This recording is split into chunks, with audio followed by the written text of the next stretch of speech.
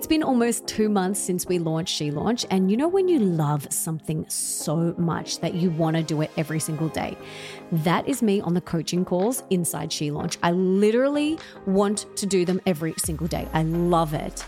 And for those of you that have not heard of She Launch, it is for female coaches, consultants, and service providers who are wanting to earn 6 figures online with their dream business.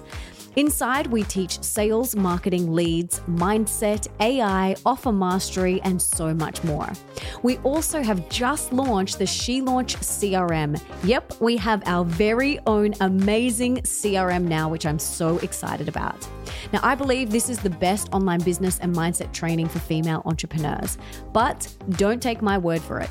Here is what Eilish has to say about it. The community is absolutely incredible as well. That's another thing that I really love about She Launch. Again, I've been in masterminds where the community's been either dead in the water or it's just had a weird vibe. And with She Launch, the community is nurturing, they're really kind to each other, they're so supportive, and you feel like you are part of something really special.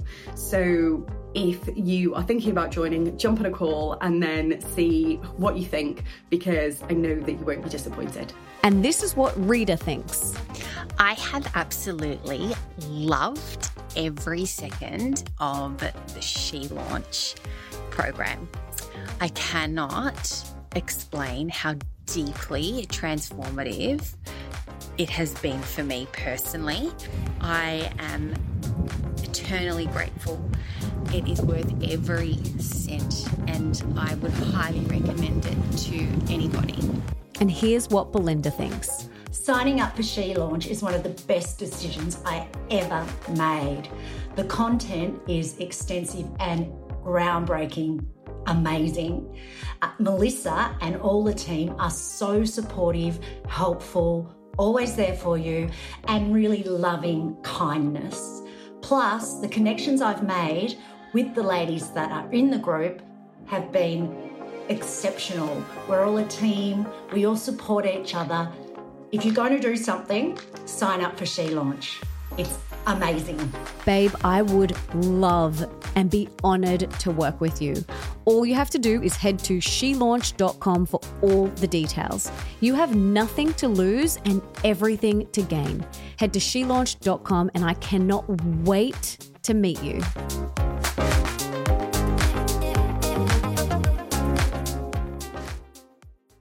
This is episode number 215 with Amy McCready.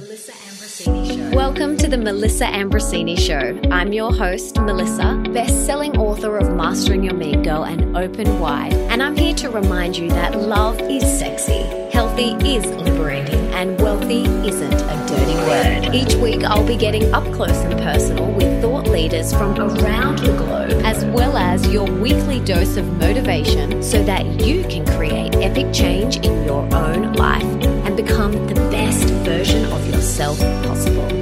Are you ready, beautiful? I just wanted to quickly remind you that if you haven't already, make sure you hit subscribe in your favorite podcast app. Mine is Himalaya.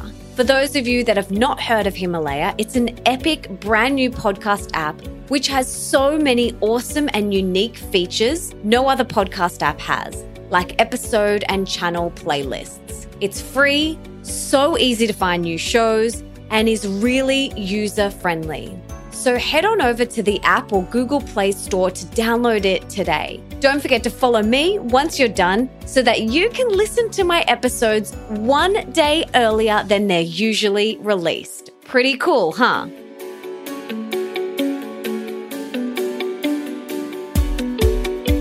This episode is brought to you by Ayurveda.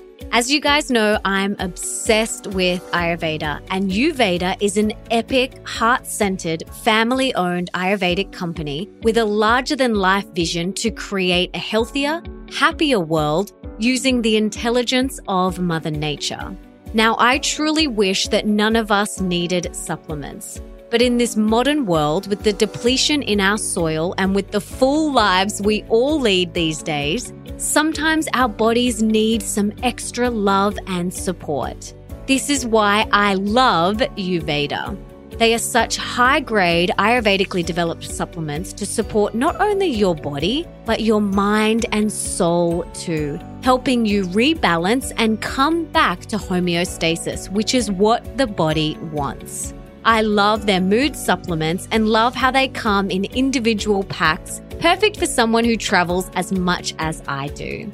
Now, I've teamed up with Uveda to give you, the Epic MA Tribe, 35% off your first order.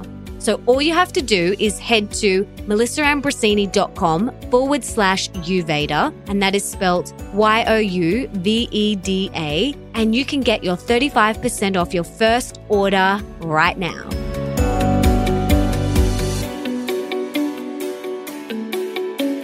Amy McCready, who describes herself as a recovering yeller, is the founder of PositiveParentingSolutions.com and the author of 2 best-selling parenting books called If I Have to Tell You One More Time and The Me Epidemic, a step-by-step guide to raising capable, grateful kids in an over-entitled world.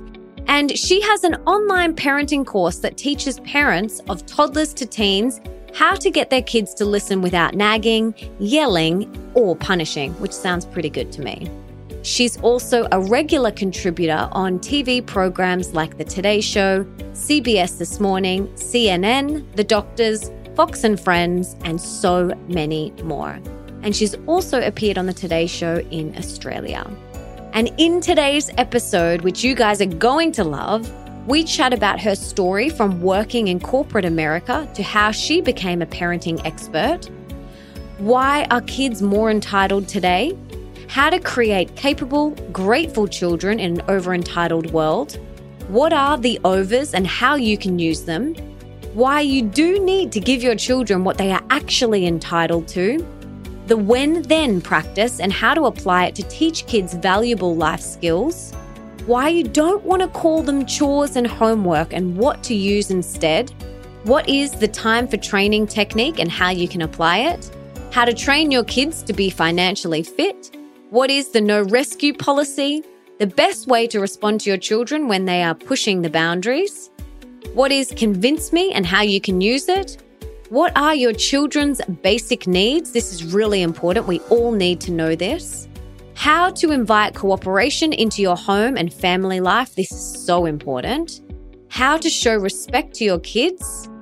How to invite kids into the decision-making process so their core desires of respect are being met. How to stop asking your kids to do things a million times. This will be a massive relief for a lot of parents out there. The power of a desirable activity. Why we personally don't reward Leo with sweets or money and what we do instead. How to make parenting fun because it really should be fun. The power of a family meeting. Her epic morning routine to get her family energized for the day. Plus so much more. And for everything that Amy and I mention in today's episode, you can check out in the show notes. And that is over at melissaambrosini.com/215. But before we dive into this epic conversation, I want to read the review of the week. And this week, it comes from Levi41, and it's a 5-star review, and it's titled Not Your Ordinary Podcast. And Levi says, gorgeous, educated, kind, caring, and body and earth conscious. What a woman. I love listening to your podcast, Melissa. The world needs more people like you in it. I can't wait to continue to grow together. Thank you so much, Levi. That is such a beautiful review. Thank you, thank you, thank you, thank you, thank you. And don't forget that if you want to be the review of the week for next week, all you have to do is head on over to iTunes and leave me that 5-star review right now. And I would be so grateful. And now, without further ado, let's get this conversation started with the incredible Amy McCready.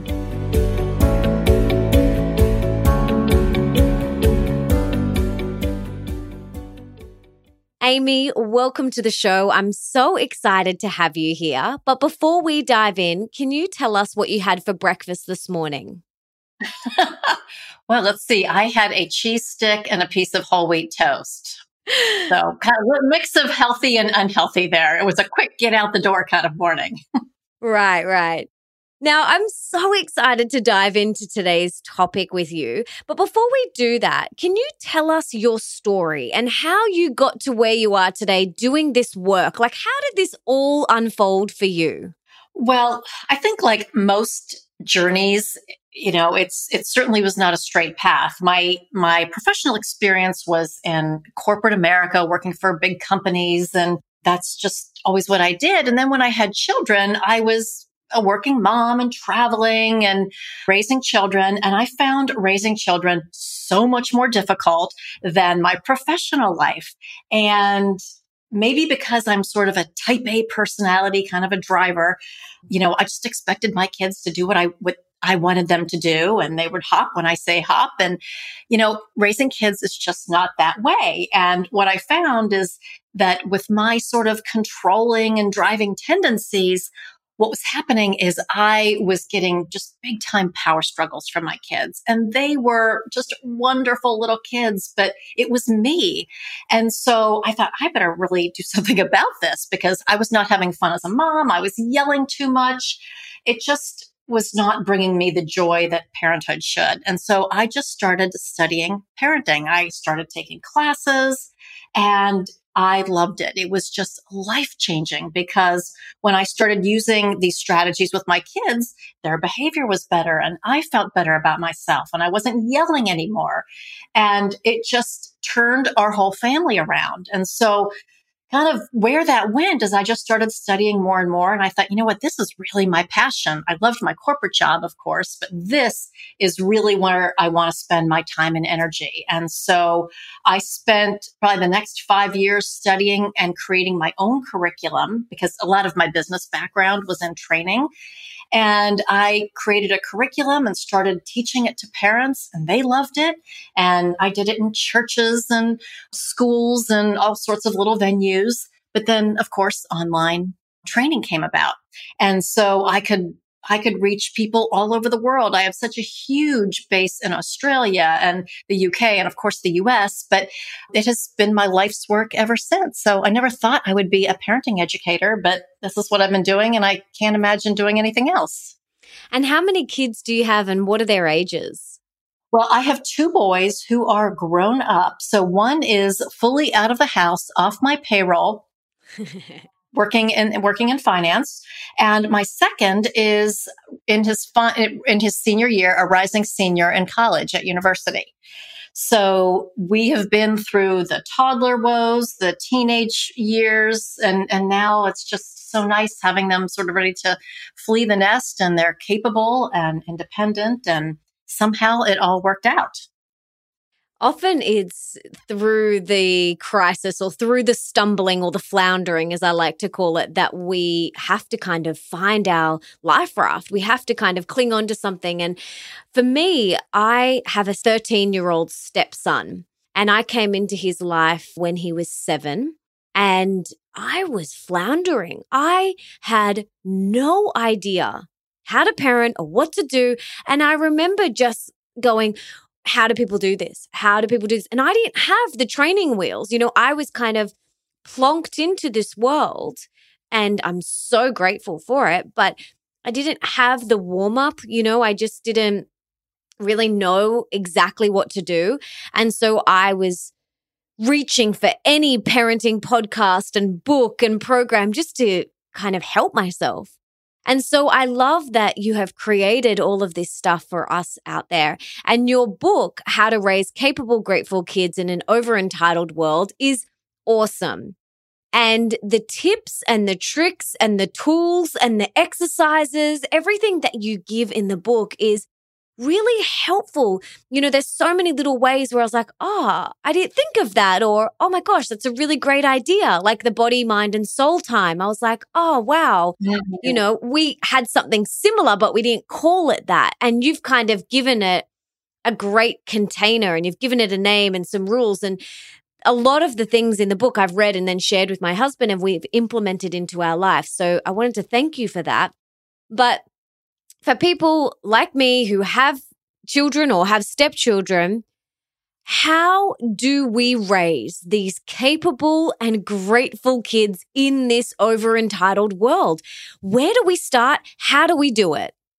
Well, it's funny as you're talking about raising capable, grateful kids in an over entitled world. When I first started doing this work, I was teaching parents positive parenting strategies, positive discipline strategies. But in my interactions with parents, the theme that kept coming up over and over again was this issue of entitlement. And I thought, wow, this is really a pain point for parents. And so for this book, my second book, The Me Epidemic, I really tried to focus the different tools on how to sort of minimize that sense of entitlement. And I can share with you a lot of different ways to do that. But I think one of the most important things is to start with this question, are kids more entitled today, or why are they more entitled today? And there are really some societal changes that have happened in the past 2 generations that sort of contribute to this sense of entitlement, if you will. And one of the biggest ones is that we don't actually need for our kids to contribute to the family like we did a couple of generations ago when we lived on family farms and everybody had family businesses. Back then, everybody had to contribute or the family didn't eat. The family could not function without everybody contributing. So now kids don't have that sense of what it feels like to contribute to the greater good, learn those skills that come from working on the farm or in the business. And so what happens as kids start to fuss or complain about helping out or contributing, parents figure, why bother? It's not worth the hassle, because they don't really need for them to contribute like they used to. And then there's technology and social media that plays a role. But I think the biggest piece of entitlement, and the thing that we can really focus on in this conversation and your listeners can really take action on right away, is what I call the overs, kind of the overparenting. So that would be overindulging our kids, overpraising, overdoing for them, doing things for them that they're perfectly capable of doing for themselves. And so it's just kind of some bad habits that we fall into that give our kids this attitude of entitlement. But the good news is that parents can turn this around with some, pretty simple tools that they can start putting into place. I love that. And it is really true. A few years ago when we realized, we would like Leo to start to contribute to living in the house more. So giving him, little jobs and tasks to do around the house, we actually struggled to find things for him to do. Like, because we live in an apartment and we were like, okay, well, what can he do? We're like, we can take out the rubbish. Okay, that's one thing.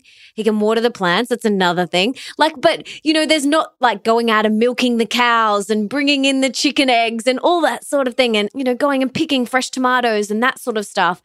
We don't have that. So we had to kind of rack our brains a little bit about what else can he do? And so, I love that you posed that question, are the kids more entitled today? And this really does encourage us to kind of think about how they can contribute. But before we talk about that, I would love to know, okay, if we do realize that we have these over-entitled children, what can we do? Like, what are some of the things, what are some of the steps, the tools, what can we do to turn that around so that we can raise these really capable and grateful children? Well, the first thing that we want to do is to give them what they are truly entitled to, and that is our time. And you talked about mind, body, and soul time, which is spending one-on-one time when it's one parent, one child, when you are fully present in mind, body, and soul and doing what the child wants to do. And that only has to be for 10 or 15 minutes once or twice a day. But the reality of life today and the pace of our existence is that we are going so fast and everybody is so busy that most parents don't even spend 10 minutes of one-on-one time. They don't even think about it. But when you start giving them that undivided attention every single day, and like you said with Leo, you call it something special, that changes so much, because what we're doing is we're meeting our kids' hardwired emotional needs for emotional connection and attention. Essentially, we're filling their attention bucket. And we have to do that. Kids absolutely have to have our attention. If we don't give it to them proactively and positively by spending that one-on-one time, they're going to get our attention, but it's going to be with those really annoying, frustrating, maddening, entitled behaviors. So the first step is to give them what they are entitled to. Then we'll start unentitling in some of the other areas. Does that make sense? Totally. And before I'd even read your book, we were doing that with Leah, and we just called it special time because we realized that the dynamic of the three of us in the same room, we were butting heads a little bit. And we realized, I was like, I think he just needs time with just you. I was saying this to my husband. And so what they started doing was they were doing 10 minutes playing before school and then 10 minutes in the afternoon. And they would, go down and kick the ball or practice soccer or cricket or something like that. And I cannot tell you the difference that those 10 minutes in the morning and 10 minutes in the afternoon made to Leo's happiness. It has changed everything about him. He is just such a more content young man. And so we realized, okay, that's really important that he needs that special time with his dad. And he also needs that special time with me. And we do our little thing together. It's very important. And I love what you say in the book that, it just has to be 10 minutes, once or twice a day, depending how many kids you have. You might have 5 kids. And so twice a day may not be possible, but 10 minutes is all it really takes, not when you're on your phone. It's just you give them that undivided attention and you let them choose what it is that you want to do in that time. I think it's a really powerful little exercise that you could start to implement into your life together.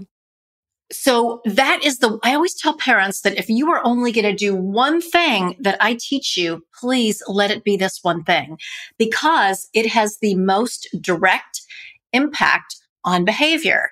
So you talked about Leo's happiness level.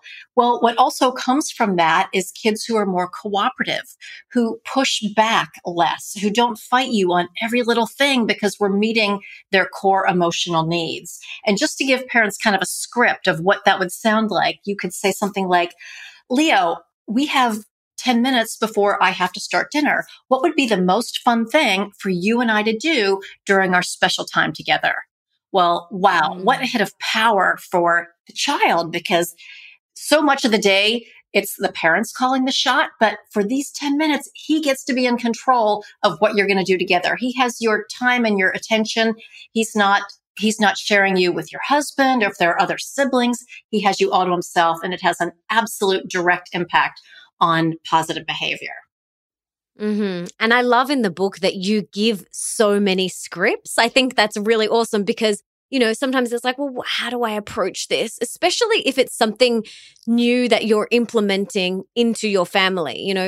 Ideally we would have all of this information in our brains before we have kids, but, it's never too late, ever. So what are some other things that we can do? What are some other things that we can do to really raise these beautiful, capable, and grateful children? So let's go through kind of a couple of buckets of things. So the first bucket I call just expecting more. And it kind of gets to that issue that you talked about of contributing around the home. So our kids are so much more capable than we give them credit for. And they can and should make meaningful contributions to the family. I'm talking from like the time they're 18 months old. They can do really important jobs like you carry them into the room and they put the light switch up and down. Or little toddlers can separate socks. A little toddler can have a plastic knife and cut up cucumbers on a cutting board while you're making salad. They can tear lettuce. Of course, all the way up to teenagers. So it's really important to get them started early on contributing and giving them lots of encouragement when they do that. Like, wow, when you unloaded the dishwasher, that was a huge job that I didn't have to do. And it really made a difference for me. So we want to get them started early contributing. But if you haven't and you expect that it might be a little bit of a battle, you'll want to use a really important tool called When Then, or the when then routine. And essentially, the way that works is after school, for instance, when you've finished your homework and done your family job, then you can enjoy your technology time. or in the evening when you've finished your family job and had your bath, have your pajamas on and your teeth brushed, then we can do stories and snuggles until 7:30 when it's lights out. So a when-then routine always structures the yucky stuff to happen before the fun stuff. And that's a great way to get those family contributions done without a lot of fussing from the kids. Because if they want to get to the technology, well, then they will get their family contribution done before that. And one other little note, do you use the word chores, Melissa, in Australia? Would that be the word that parents typically use? Either chores or jobs, but we say tasks. Ah, okay. That's great. In the US, they use the word chores a lot, which sort of denotes drudgery, like, nobody wants to do a chore. So I like to call them family contributions because it just sends that message that when you do X, even though we know you probably don't enjoy it, you make a difference for our family. And that's just a really incredible sense of belonging. Like we're working together as a team for the greater good. And it gives the child a huge sense of significance and power. Yes, I absolutely agree. That's why I never use the word chores in our house. And, we don't even say homework. Like we don't want it to sound like it's like something that they have to do. And it's like got that negative, icky connotation around it. So yeah, we say tasks or family contributions as well. I love it. What do you say for homework? We say your assignments or home study. We say home study or assignments. Whenever we get home, I'm like, do you have any home study or do you have any assignments that you need to get onto? And he'll be like, yes or no. Yeah, because I just never really liked that word homework for some reason. You're so right. And that never occurred to me until just this moment. So thank you for that. That's okay. I loved your strategy of the when then. I loved reading that in the book. Another one that I loved was the time for training. So can you explain to us what time for training is? Yes. So as I mentioned, toddlers through teens should contribute on a daily basis. And another reason that's important is because they have to learn skills so they can eventually move out of your house. So really, like every couple of weeks, every month, whenever it is, we should always be training our kids on some new skill. And some of it might be self-care activities, brushing their own teeth rather than you brushing for them, or tying shoes, ironing a shirt, or it could be contributions around the house. So it could be teaching them how to do a load of laundry, start to finish, from sorting to folding to putting away. Or it could be making things in the kitchen. So it doesn't have to be like difficult, terrible tasks, but it's just learning new skills all the time. So they're becoming more self-sufficient in their own care, and they're learning new skills that they're contributing more to the family. And again, think about your child whenever they finish high school or their highest level of education and they move out of your house, they should be proficient in basically every skill that's required to run a home. But very often we don't think about that. And so we don't take the time to train them on those skills. So just being very intentional about training gives them really a sense of independence and significance because they're feeling more and more capable, again, raising capable kids. And we don't have to worry about that sense of, I have to do everything for them because they're just not capable. So that's a really important skill from, again, the toddler years all the way through the teens. Oh, totally. I remember about a year ago, we realized, okay, so Leo is 13. He only has, we've only really got him under our roof till he's 18, till he finishes high school. And then, he can do what he wants. And so Nick and I made a list of all of the things that we want to teach him before he finishes high school. So that was things like how to do a load of washing, things like how to cook, how to sell something secondhand or buy something secondhand, how to, set up bank accounts, how to, move money around, things like that. Just very basic things like we're talking about. And I know people that didn't get that training and they still are kind of fumbling through life. And you would say that they're not a very capable adult, like they need advice. They're always asking for oh, can you help me with this? Can you do this for me? What do you think of this? And so they don't have that independence and that self-confidence that we want to really raise our children with. And so Nick and I made this list of everything we would ideally love to teach Leo before he finishes school. And each week, we only have him 50% of the time. So we've only got 2 weeks out of the month. So each week we usually do it on the weekend because during the week, sometimes he doesn't get home from school till 5:30. So on the weekends, we will implement one new thing and we will go through the time for training. So we will show him how to do it and we'll teach him and we take that time. And yes, it does take longer. And yes, it doesn't get done as neatly and as cleanly as you would like it, but we've got to let go of that control. We've got to surrender. And this is our job, is to teach them these things because they don't necessarily learn these things at school. Some schools maybe, but it's our responsibility to really teach them. And another really amazing book that I loved that I think everyone should get is The Barefoot Investor for Families. And that teaches you how to raise capable children around money. So I will link to that in the show notes as well. So I think that would be a really great compliment to your book. But is there anything else? Any other tips and tricks? I love When Then. I love Time for Training. I love Mind, Body and Soul Time. What else? What else can we do to create capable and grateful children? Well, I would love to just piggyback on your comment about teaching them buying and selling and how to use a bank account and all of that, because that's one of the big, again, kind of one of those big bucket areas for raising unentitled kids. And that is to really move them from a place of complete dependence on us to complete independence when it comes to finances. So at a very young age, like, 3.5 or 4, you can start giving your kids pocket money or an allowance. And so anytime you go to the store and they say, oh, I want that, can I get that? You can say, oh, did you bring your pocket money? Or did you bring your wallet? And very early on, you get them into the habit of, Mom or Dad, don't buy things just because you want them when we go to the store. We save up for those. And then as kids get older and they're continuing to get an allowance or pocket money, the important piece of that is to make sure that you're giving them more expenses that they're responsible for.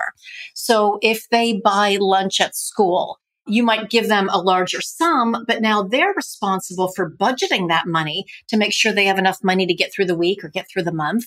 Or when it's time to buy school supplies or school clothes, you give them that budgeted amount of money, but then it's up to them to decide how they're going to spend it. Are they going to blow it all on, a designer pair of jeans or a super cool bag? Or are they going to spend that more judiciously? And so those are ways that kids can really develop skills around finance and budgeting and saving and investing. And again, so you can feel confident that when they are going off to university or whatever their next step is, that they are financially responsible. But that's another one of those things, like you mentioned, with Take Time for Training, that we have to be super intentional about. And it's balancing sort of the short-term and long-term parenting jobs. So really focusing on putting that system, that financial system in place early on and maintaining it is really going to help them be more successful in the long run. Mm-hmm. Exactly. And I didn't really get that financial training from my parents, but I got it from an older sister. When I was going through high school, she really implemented a lot of the financial training for me, not so much my parents, which is really interesting because she is 6 years older than me. But yeah, so when I was in high school, she was studying to be a chartered accountant. So yeah, she was able to pass on her knowledge about finances and to me, which was great. And I'm so grateful for her because if I didn't have her teaching me that, I probably wouldn't have got that financial training. So I'm really grateful for that because, yeah, my parents, I guess they just didn't know. So I'm so grateful that she was able to teach that to me. Well, and I think too, now there are so many more apps and helpful sites online that even if parents don't feel totally competent in that area, they're just wonderful resources. Yeah. The other area that I think we really have to focus on when we're talking about unentitling our kids and helping them be capable, grateful, and independent is another tool that I call the no rescue policy. And one of the things that I find with parents, I talked about sort of that overdoing. One of the things that we parents, because I did this myself too at times, we tend to rescue our kids. They forget their homework or their assignments and we drive it to school. Or if they forget their lunch, we drive it to school. We drive the soccer bag because they have forgotten and haven't taken responsibility. And if that happens once in a great while, no big deal. We help each other out. We're a family. But if this is happening kind of every week or happening pretty frequently that the parent is getting annoyed by it, then we know that it's time to implement the no rescue policy. And the no rescue policy would be a conversation that says, you are growing up in so many ways and you're really ready to start taking responsibility for remembering X, whatever that is, the homework, the lunchbox, the sporting equipment, whatever that happens to be. You are ready to take complete responsibility for that. So from now on, I'm not going to be reminding you about remembering your sports bag.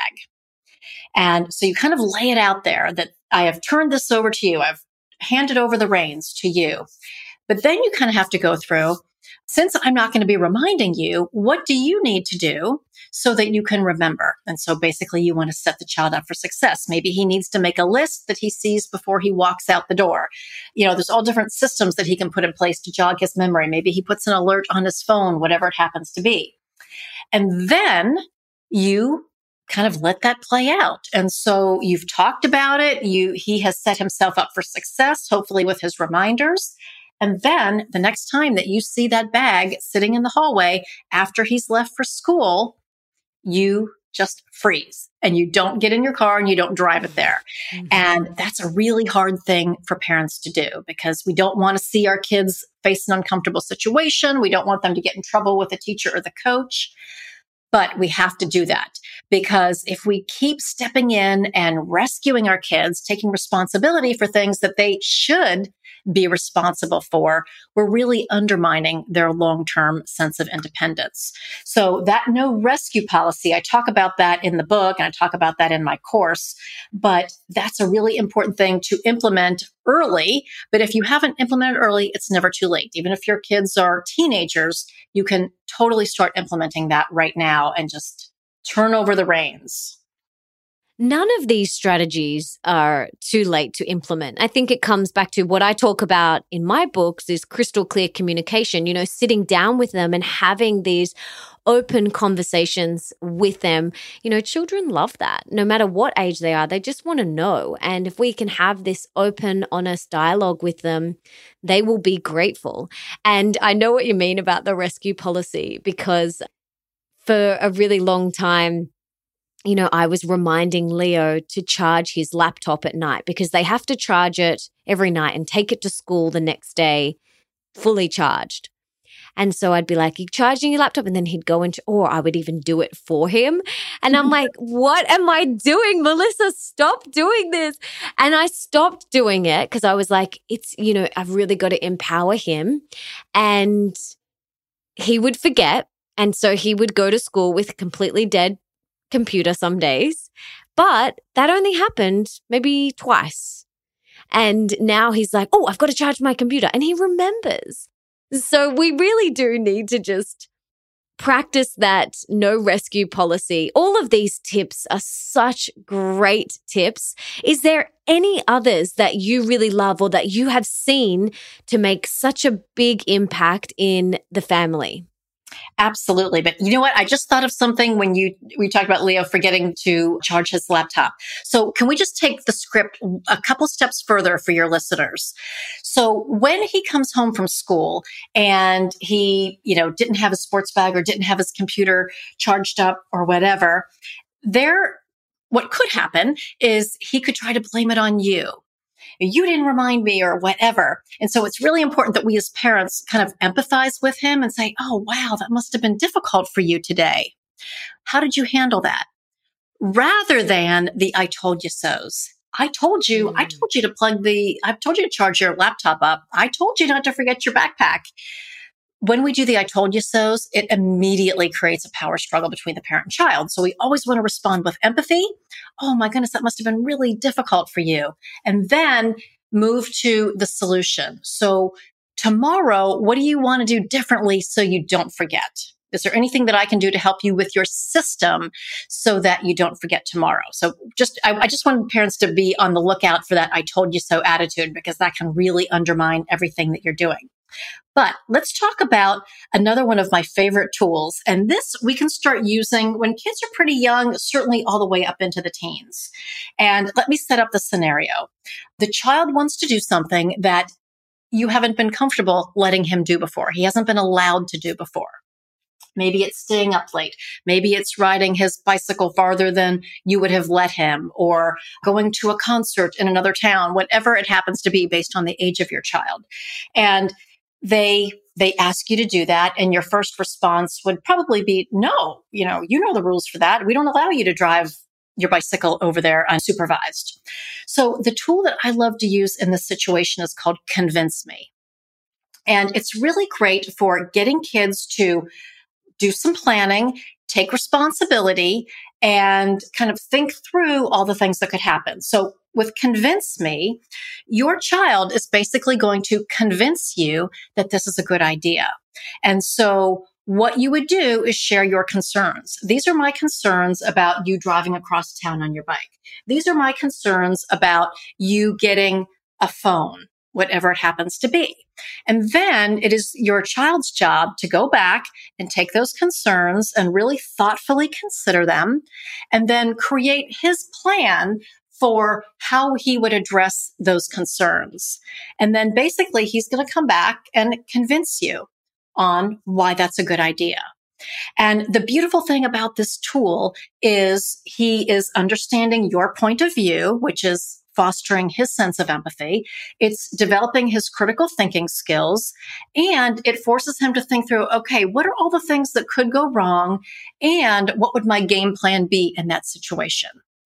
And so when he comes back with whatever he wants to convince you with, if you are convinced and you have a sense that he's thought this through and he has a plan in place and he has a backup plan, if that falls through, then you can say, you know what, you've really put a lot of thought into this and I feel comfortable with your plan. I'm going to say yes. And so then you kind of see how it goes. If he executes his plan and things go well, then he has sort of earned some goodwill in your mind. You're thinking, okay, yes, he is developing a greater sense of responsibility and independence. And so I might be more willing to give him a little bit more rope the next time he comes to me with something. On the other hand, if it doesn't go well, then that's another training opportunity that you know that you've got some work to do there.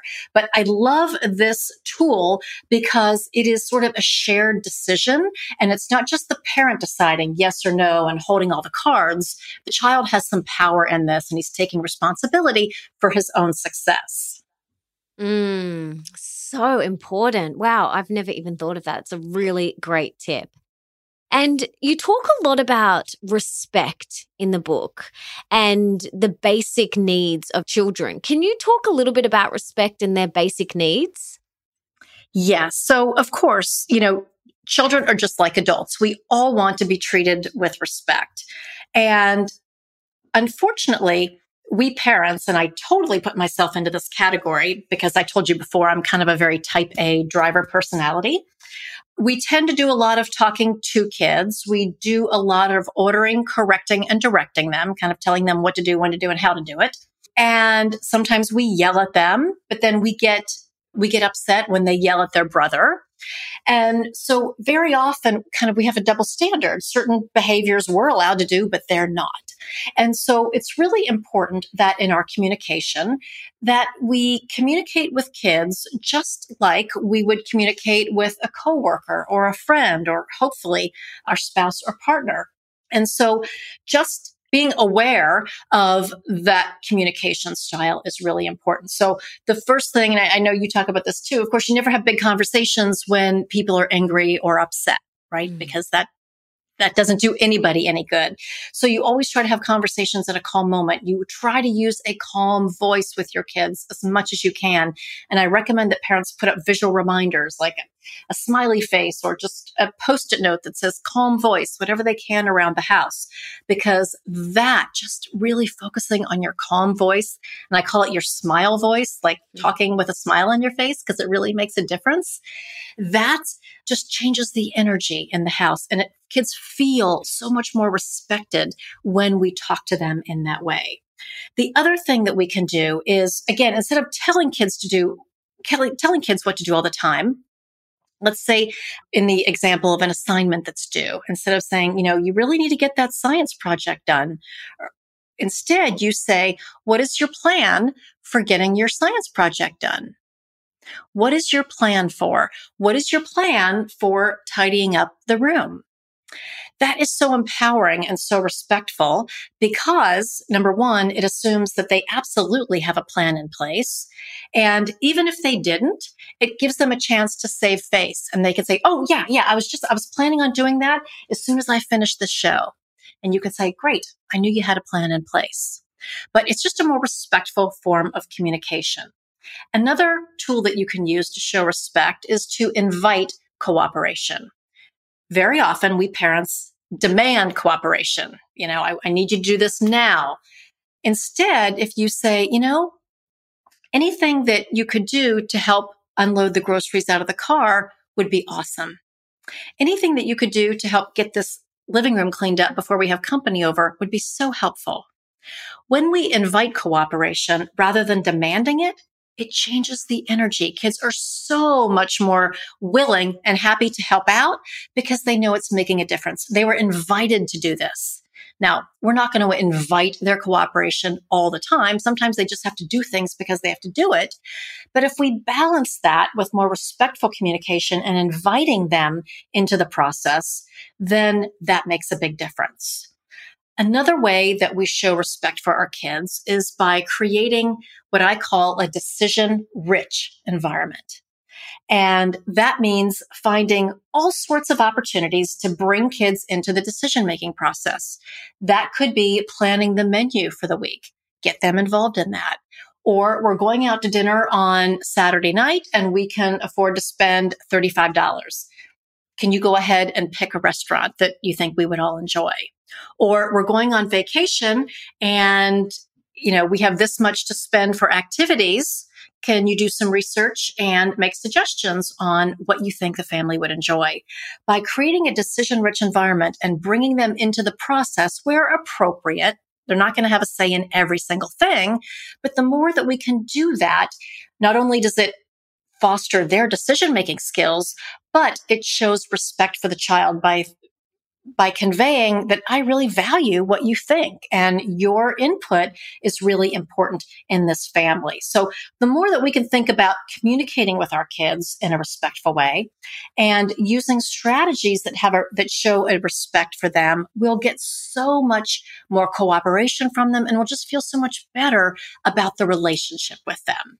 We did that recently. Were renovating our home. And so we would include Leo in on some of the, what rug do you think would be best suited? Or what rug do you like the most? If there was like 2 or 3 options. And what color car do you love the most? Just little things like that, where we wanted him to really feel respected and valued. But what about for the people listening who are like, I'm so sick of asking my child 45 times to get in the shower or clean up. Like for those parents who repeatedly have to ask their children to do something, what can we do in that case? Okay, so for those people who are so frustrated, they're ready to pull their hair out, for them, more than anybody, it's so important to do the very basic things that we talked about at the beginning. So the mind, body, and soul time. If they do that one thing, they will get so much better cooperation. But remember, we also talked about the when-then routine. The when-then routine, I'm telling you, the parents that I work with, it is their favorite tool. Sometimes they overuse it. But when we create that when-then routine, if it's, if it's a battle over getting into the shower every night, then it becomes when you've had your shower, and brushed your teeth, then we can have our special time.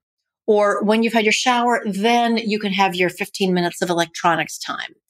You put it in a win-then format. It's not a battle, but it's simply a matter of if you want to enjoy X privilege, then, or if you want to enjoy that privilege, you have to do the kind of the yucky stuff first.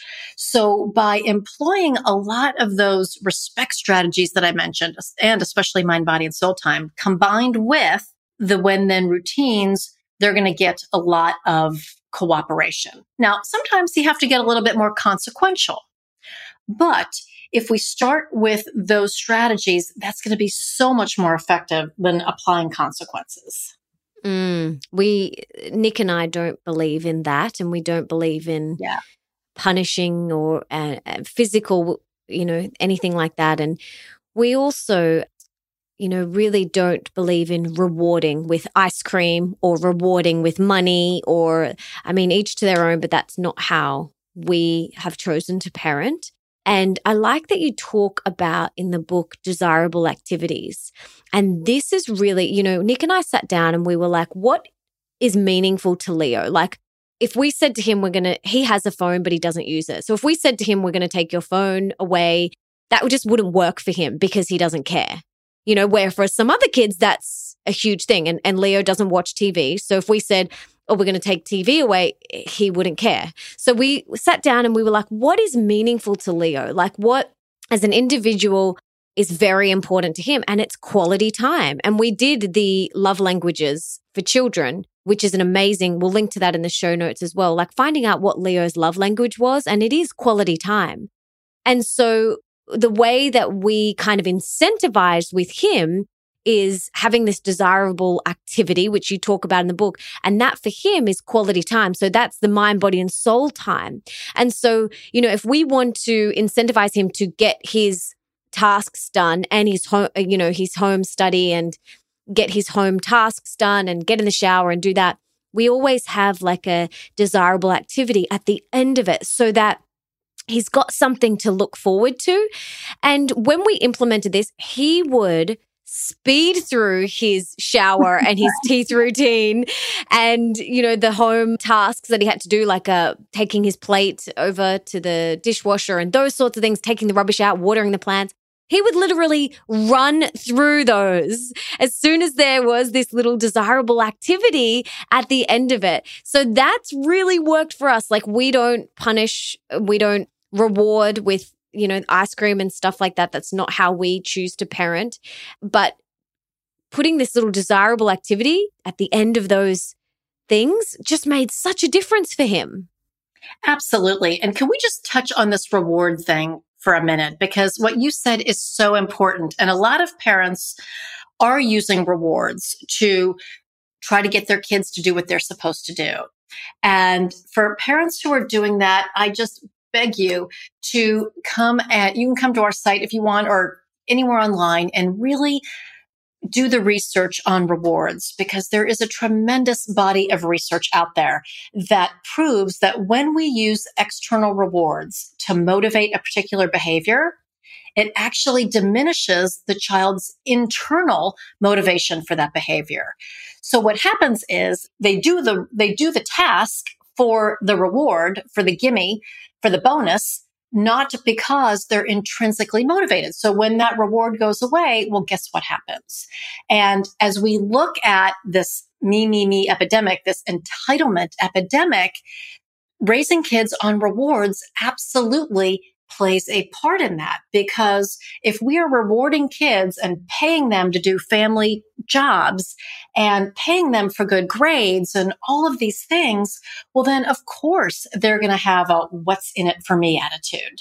If we are paying kids and giving rewards and treats for doing things that are expected, the next time you ask that kid to do something that is maybe outside of their normal responsibilities, they're going to say, well, what am I going to get for that? So if you are using rewards right now, please, I encourage you, you can stop cold turkey. And again, let's talk about the script. All you have to say is, when you were little, of course, we used rewards, but now you're growing up in so many ways and you're becoming so independent and capable. You don't need those rewards anymore. And your kids may grumble for like a day or two because they're not getting the rewards that they used to get, but you can go cold turkey and quit those rewards. Instead, what you want to substitute is encouragement. And so when they do a family job, instead of paying them pocket money to do that, you can just let them know how much their contributions make such a difference to your family. You know, our family could not function with all the important jobs that you do, and it means so much. So substitute encouragement rather than rewards, and you will be so much better off in the long run. And just like Melissa said, that when I talked about that when-then routine, we do the yucky stuff before the enjoyable stuff. That's not a reward. It's something that we normally allow. So Melissa's normally doing special time with Leo, or a child is normally allowed to have, 30 minutes of technology time or a TV show or to go out to the park and play with his friends or to leave for soccer practice. Those are normally allowed activities. We're just arranging the schedule or the routine so that the undesirable tasks, the family jobs, the home study, getting the bath, brushing the teeth, whatever has to be done, that yucky stuff all happens before the more desirable activity. So think through kind of your daily routines and see how you might tweak things, move things around so the yucky stuff happens before the more enjoyable stuff. And I think that you'll have a lot less grumbling and groaning during those different routines of the day. Yes, I love it.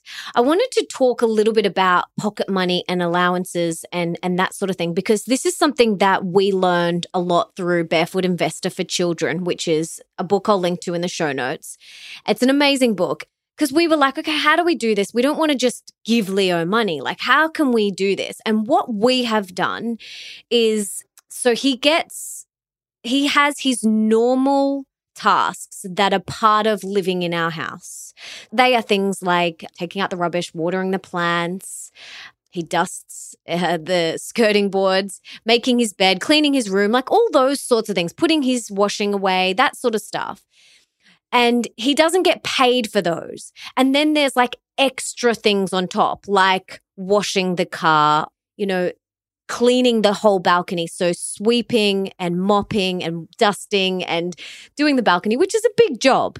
And so he gets paid for those things. And so we kind of split them into two. There is tasks that are part of just living in our household and contributing to this household. And then there's extra things which he gets paid for. Because we were like, we don't want to pay him for doing the things that are just part of living in this house. So that's what we've done. And that's worked really well, like splitting them into two. And Leo has really got a lot out of that. And then he's also even asked, can I do extra things? And so that's when we're like, okay, we have to really think. We're like, okay, what else can we do? Like, you got to get creative here. We don't have a lawn, so we can't mow the lawn, things like that. So that's what's worked for us in our household. And then also, when he gets the money, he can decide whether he wants to put it, we've got 3 jars, and he's got a give, a save, and a spend jar. And he has to divvy up his money into those 3. So give is some charity work that we do with him. He can save it or he can spend it. So he can put it in his spend jar where maybe he's saving up for a new cricket bat or new rock climbing shoes, which is what he's saving up for at the moment. So he kind of puts that in there, and then he'll go and buy that, next time he goes out. So that's what's worked for us. But I'm curious, do you have any other little tips or what's worked for you? Yes. And I think the way I would describe it would be very similar, just maybe a few little tweaks. So I want to just address what you talked about at the very beginning about not paying kids for daily jobs, because there is a school of thought that says, well, I get paid when I go to work. So if I'm asking my kids to work, why wouldn't I pay them? And the thing that I would ask you to consider is, yes, like I get paid when I do my job teaching parents, and you get paid when you go to work. But I don't get paid to go grocery shopping or to cook meals or when I do laundry or any of those home tasks. Those are all things that I do because that keeps the family running. And so just like Melissa said, Leo has jobs that he does because he's part of the family. So I highly encourage all of our listeners to make sure that they have a list of tasks that they do daily and they do weekly. And daily tasks, of course, are just the things that have to be done every day.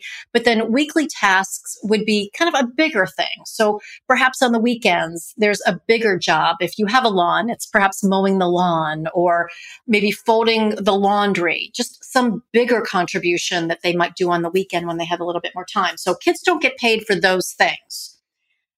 However, for those extra jobs, and I call those jobs for hire, those are basically jobs that you might hire somebody to do. But in this case, the contractor just happens to be your kid. And so you let them know what that job is. You let them know what your expectations are for the job. And just like any contractor, if they do the job to your expectation, then you'll be happy to pay them. Now, you're not going to nag them about getting the job done. It's just if they do it, they'll get paid. And if not, they won't get paid. Now, the one little tweak that I would offer up is we have family jobs that don't get paid for. We have jobs for hire, but I would still advocate giving your kids an allowance or pocket money. And outside of jobs, outside of everything else, it's just this is the amount of money they get each week or each month. And the reason that that's important is what I talked about earlier in the show, is that they have expenses that they're responsible for. So maybe like if you've been buying them a milkshake or a smoothie on the way home from practice, well, now you give them a chunk of money each week. And out of that, they pay for their own smoothies, or they pay for their trips to the movies, or for their music downloads, or whatever it is. Now, again, this is assuming before they're old enough to have a job and that sort of thing. If you pay for their lunch at school, again, instead, you just give them that money in their allowance or their pocket money, and then they budget it. So that's really, I would like for us to think about allowance or pocket money as a training tool, training kids to use money, spend money, save money, just like Melissa talked about. And they can also earn more money because we don't want to be giving them so much money that they're just flush with cash, right?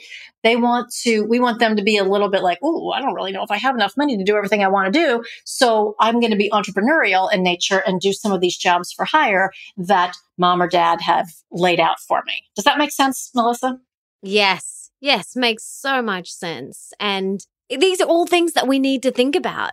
But one thing I wanted to ask you is, how can we make this really fun? Not just, when we're talking about money with our kids, but, when we're wanting to implement time for training and when then and all these amazing mindful tools, how can we make it fun for the kids?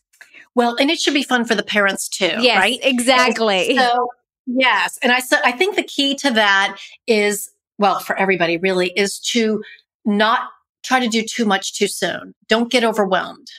And so I would love for parents to take one or two of the tools that we've talked about in this show and just implement that.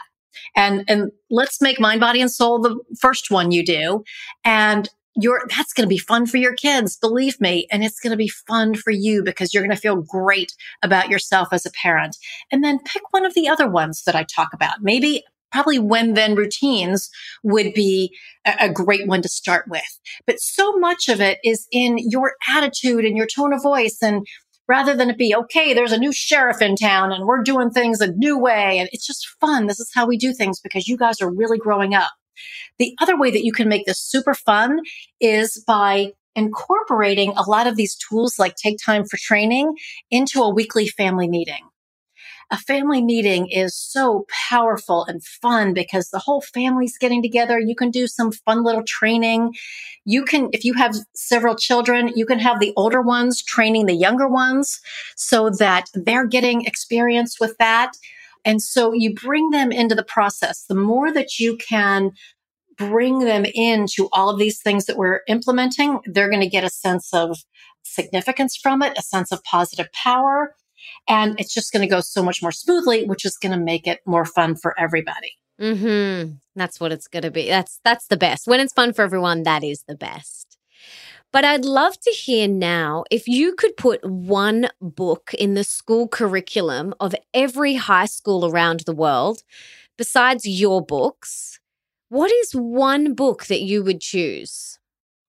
That is a great question. I would say, something around fiscal responsibility. So perhaps the one that you mentioned, which was The Barefoot Investor. Yes, that's amazing. Yes. That I would say that would probably be one off the top of my head. I have to just really think about it. I don't have another one off the top of my head that now, as soon as we get off the show, I'm going to think of 15 books that would be just perfect. But I think really on some of those skills that really don't get taught in school.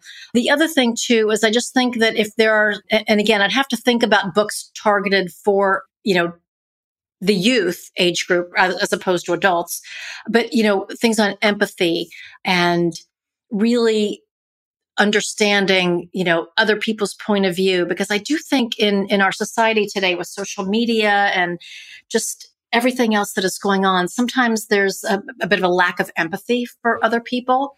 And so I think some, training on those types of skills would be really important as well. Absolutely. These are life skills. We all need to cultivate them. Mm-hmm. Well, and again, it's that, like we talked about earlier, it's, moving children from being completely dependent on us to being completely independent from us. And that takes a lot of intention. It just does not happen by accident. We really have to be intentional about it. And without it being overwhelming, that's why we say just kind of pick one tool at a time. But, you'll be so glad you did when your child is going off to university or to whatever his next step is. And you can think, well done. This child is capable, is resilient, is independent, and has the skills he needs to be successful and a contributor in society. Mm-hmm. So important. Now, I'd love to hear a bit more about you and how you set yourself up for your day. Do you have a little morning routine? I love hearing about how people prime themselves for the day. So I'd love to hear a little bit more about you and how you start your day. I always try to be mindful of course, my phone is always by my bed because I use that as my alarm clock. But before I ever reach for my phone, I always just want to make sure I pray. I'm thankful. And I just sort of prioritize in my mind what is most important. My kids are mostly out of the house now. So connecting with my husband is kind of the first priority of my day. And then just sort of planning, okay, what do I want to accomplish today? If I only got 3 things done, what would they be? And of course, like most people, I try to be mindful of self-care and making sure that I'm always doing something to take care of myself through nutrition and hydration and exercise and those types of things. And I do pretty well, not as well as I should, but just trying to be mindful of my day and taking care of the people that I'm responsible for and care about, and which includes, of course, my parent community that I serve every day. Like that's why I wake up and do what I do, because I want to serve those folks. So those are just sort of the things that I kind of start out with. And I don't always do them perfectly, that's for sure, but that's my intent. Love it. Now I've got 3 rapid fire questions for you. Are you ready? Absolutely. What is one thing that we can do today for our health? The 1 gallon water challenge. Yes. I'm sure you've been reading about that online. I just bought my big 1 gallon jug that has the markings on it. And that's something that I'm going to start doing. But I think we all could do a much better job in terms of hydration. So I'm going to start with that one.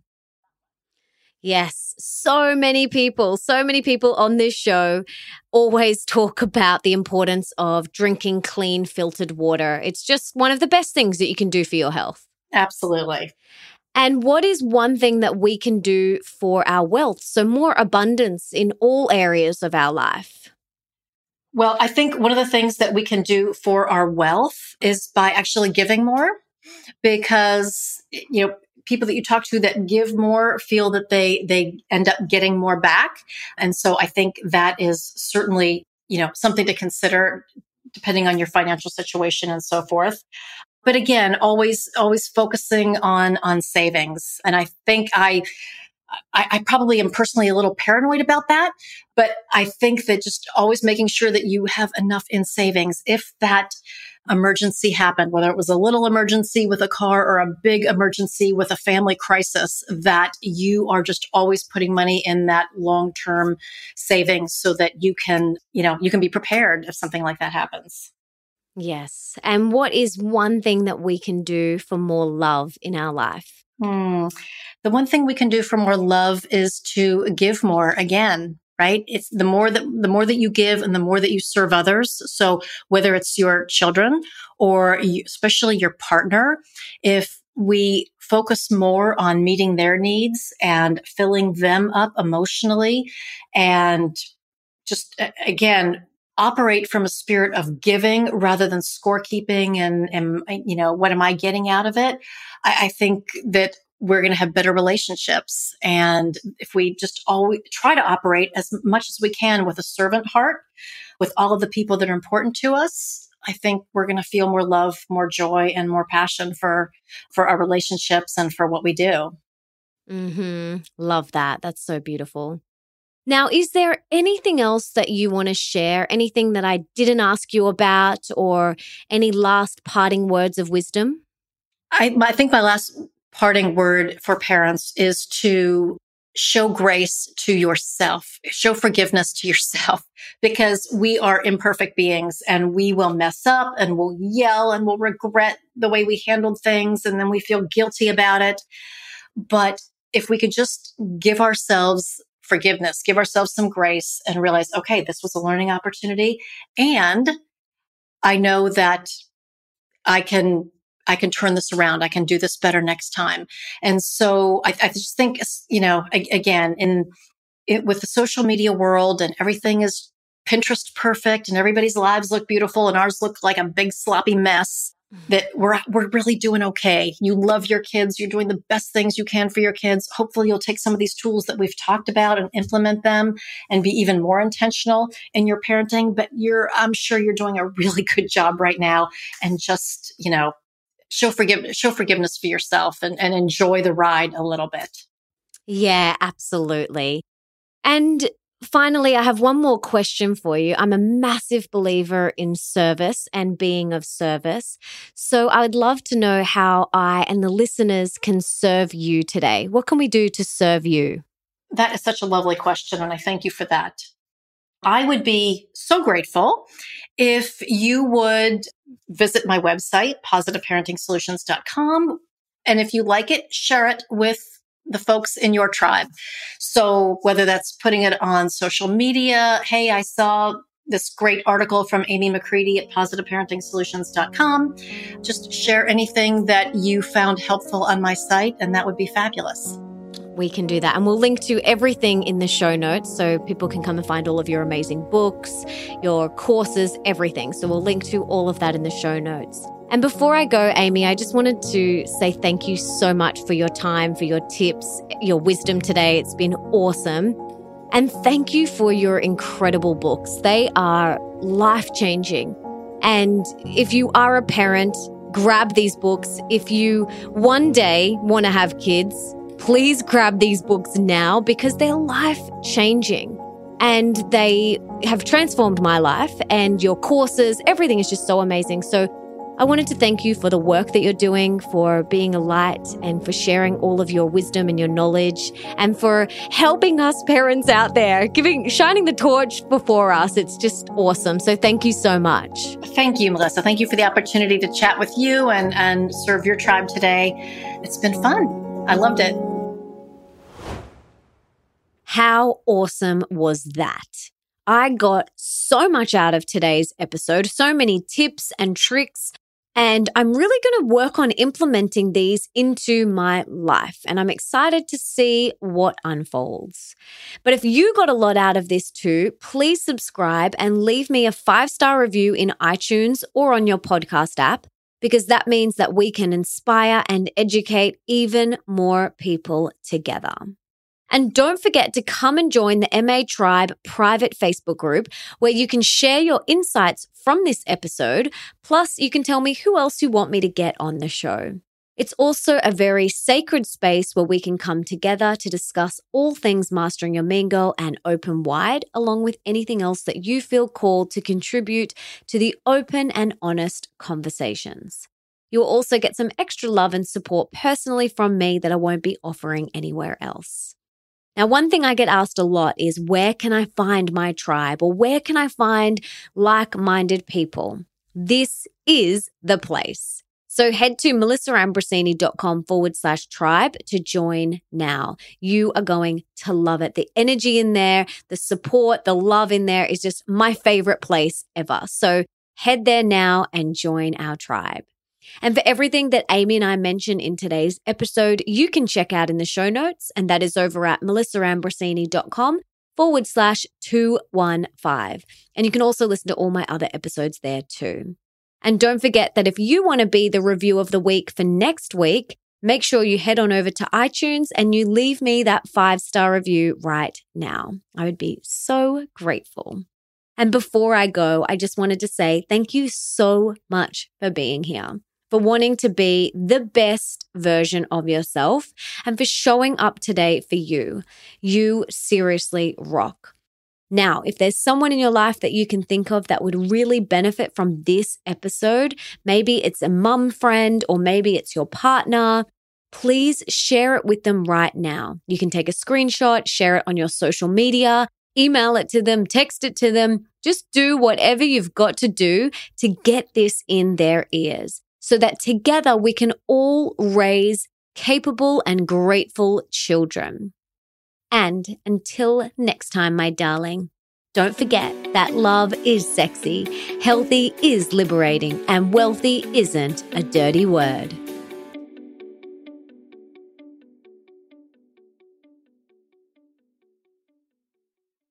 Before I go, don't forget, if you are a female coach, consultant, or service provider wanting to take your business to 6 or 7 figures, check out SheLaunch.